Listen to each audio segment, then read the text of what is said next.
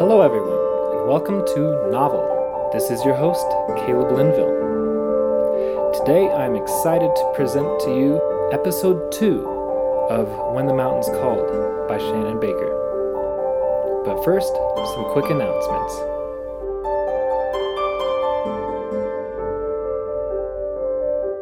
Novel is always looking for new, exciting, and thought-provoking stories to present on our podcast. If you have a story or a story idea that you would like to share with us for consideration for future seasons, please contact Novel at clinville@novelpodcast.net. That's CLINVILLE at novelpodcast.net. Or you can visit our website, novelpodcast.net, for more information. If you're listening to Novel, then I assume one reason is because you like stories. I mean, who doesn't like a good story? And the stories Novel produces have quite a few bizarre, otherworldly, and thought-provoking sections, as you might expect from fiction. The podcast I want to tell you about today, however, has all of these elements with one crucial difference. All the stories you hear are, in fact, true. The podcast is called the Adventure Sports Podcast, and the host Mason interviews extreme outdoor athletes from all over the world. When you listen to the Adventure Sports Podcast, you'll hear people recount stories of traveling around the world on a bike, or climbing the 7 summits, or sailing around and through much of North America on a boat which fits in the back of a pickup truck. Seriously, some of the stories truly are otherworldly.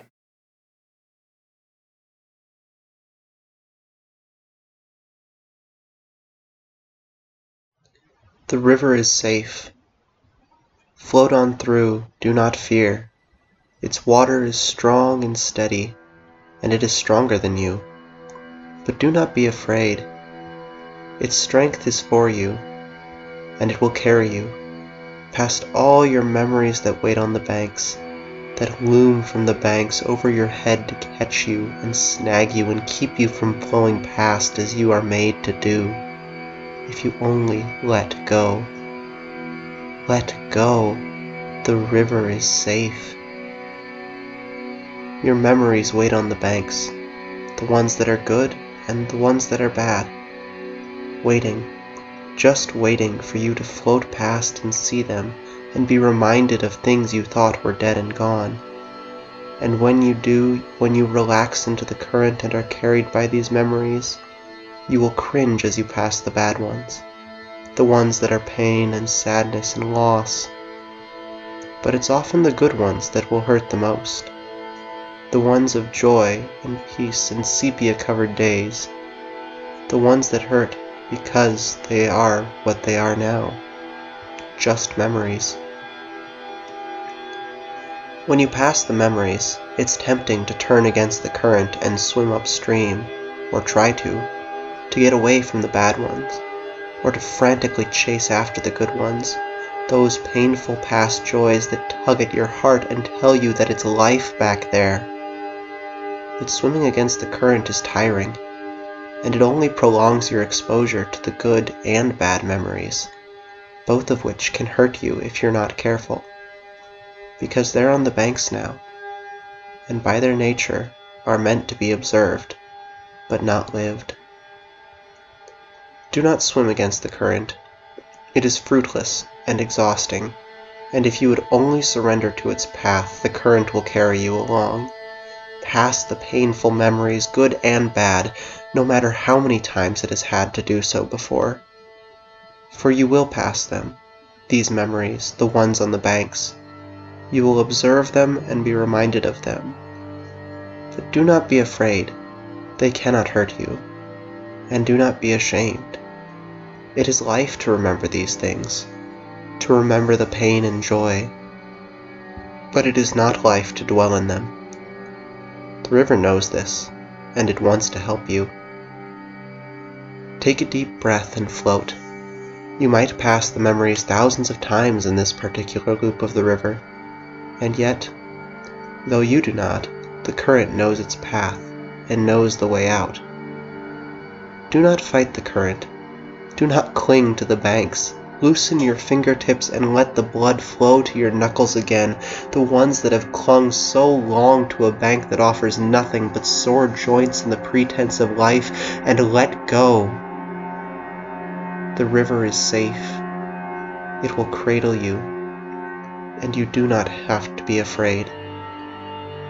Right now, you fix your eyes on what it seeks to carry you from, and not the life it promises to carry you towards. Instead, look forward. The current is constant.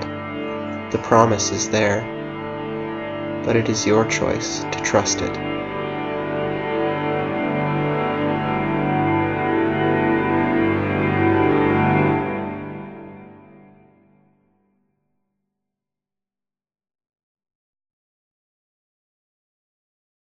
He woke up across the river at the bottom of the valley, curled on the grass that blew at the foothills of the mountain.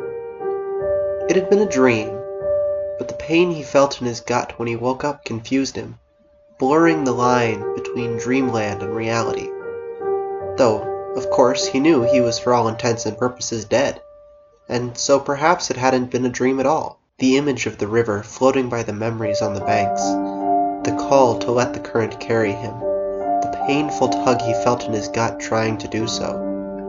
Perhaps now that he was dead, dreams and reality weren't so easily separable. He could no longer simply wake up, push the dream away, and leave his little shack of a house to pull up carrots in the garden, or stare out at the boundary of the valley below his fields. He could not make just one cup of coffee, ignoring Pearl's cracked, dusty, peach-colored mug that hung from the iron hooks that had also claimed her cookware for the past 25 years.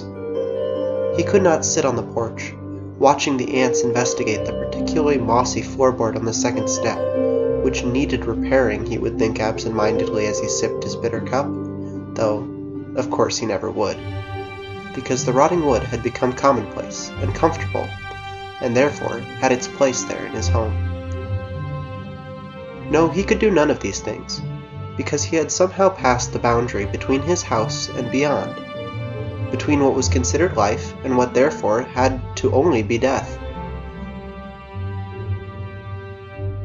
He laid on the grass at the base of the hills, just past the gentle swirling water of the river. He didn't remember swimming across, not even in his dream, but somehow he was on the other side of the water, one step further from the home he hadn't left since Pearl had died. Perhaps that was why he felt such an ache in his stomach. That, and he was hungry, which was frustrating since he didn't think he, being dead, was supposed to be hungry. What could he eat out here? He had no pack, no water bottle. He was not at all prepared to hike and hunt for food, and he hadn't been hiking since the day before. No. He wouldn't think about it. Take a deep breath and float, said a voice in his mind, quoting his dream. Don't swim away from the memories. Relax. He shook his head as if that would shake the voice loose and cast it away into the soft breeze that swirled over the surface of the river beside him, forming eddies in the water. He had been swimming away from memories for 25 years, turning his head from the banks the moment Pearl's soft blue eyes blinked into his mind. To not look, to not acknowledge, was to move on. And this is what he had done. He had moved on, pressing the memories to the banks of his mind, thinking that if he didn't push them as hard as he could, they would spill over the banks and into the river with him, swirling around his ankles and washing over his head, eventually pushing him under, holding him under until he drowned in a baptism of the past. His stomach tugged at him again. Did he really think that? Were his memories that malicious? He thought of Pearl, her soft laugh, her tough hands, weathered from gardening, which were still somehow the gentlest things he had ever felt when she had held his wrist and leaned into him to watch the sun set below the peaks of the mountains. Surely any memory of her could not be so dangerous, so lethal as to drown him if they looked at him. After all, He was already dead, wasn't he? Hadn't he crossed that boundary? His toe was in the river. He was hungry, but his toe was in the river. The water was cool, and it eased the tug in his stomach. He put his whole foot in. The bottoms of his corduroy pants instantly fanned out in the water, little pieces of sediment catching in the cuff. He looked at the silhouette of his house in the distance where it stood on the hill, as it always had. If he got in the river, he would be leaving it. Do not cling to the banks. Would he be able to find his way home? He wasn't sure. He didn't know what death allowed and what it did not.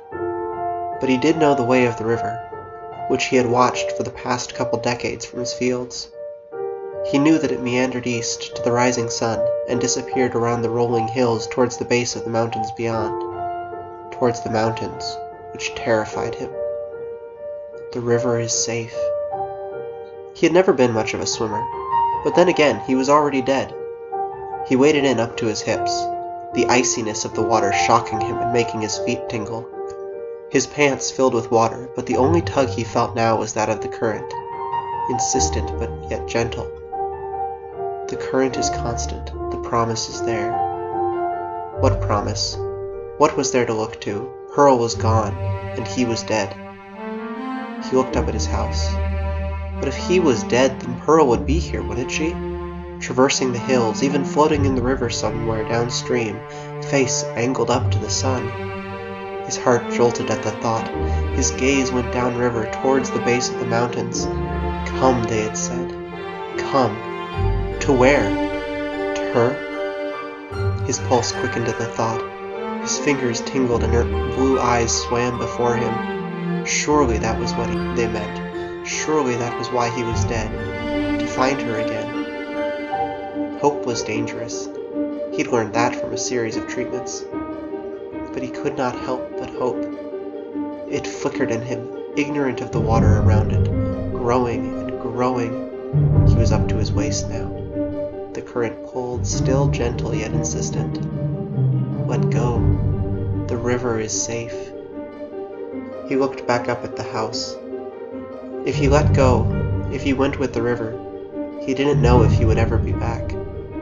But he was dead, and the mountains called, and Pearl was out there somewhere. He was sure of it. Goodbye, he said softly, and let the current take him.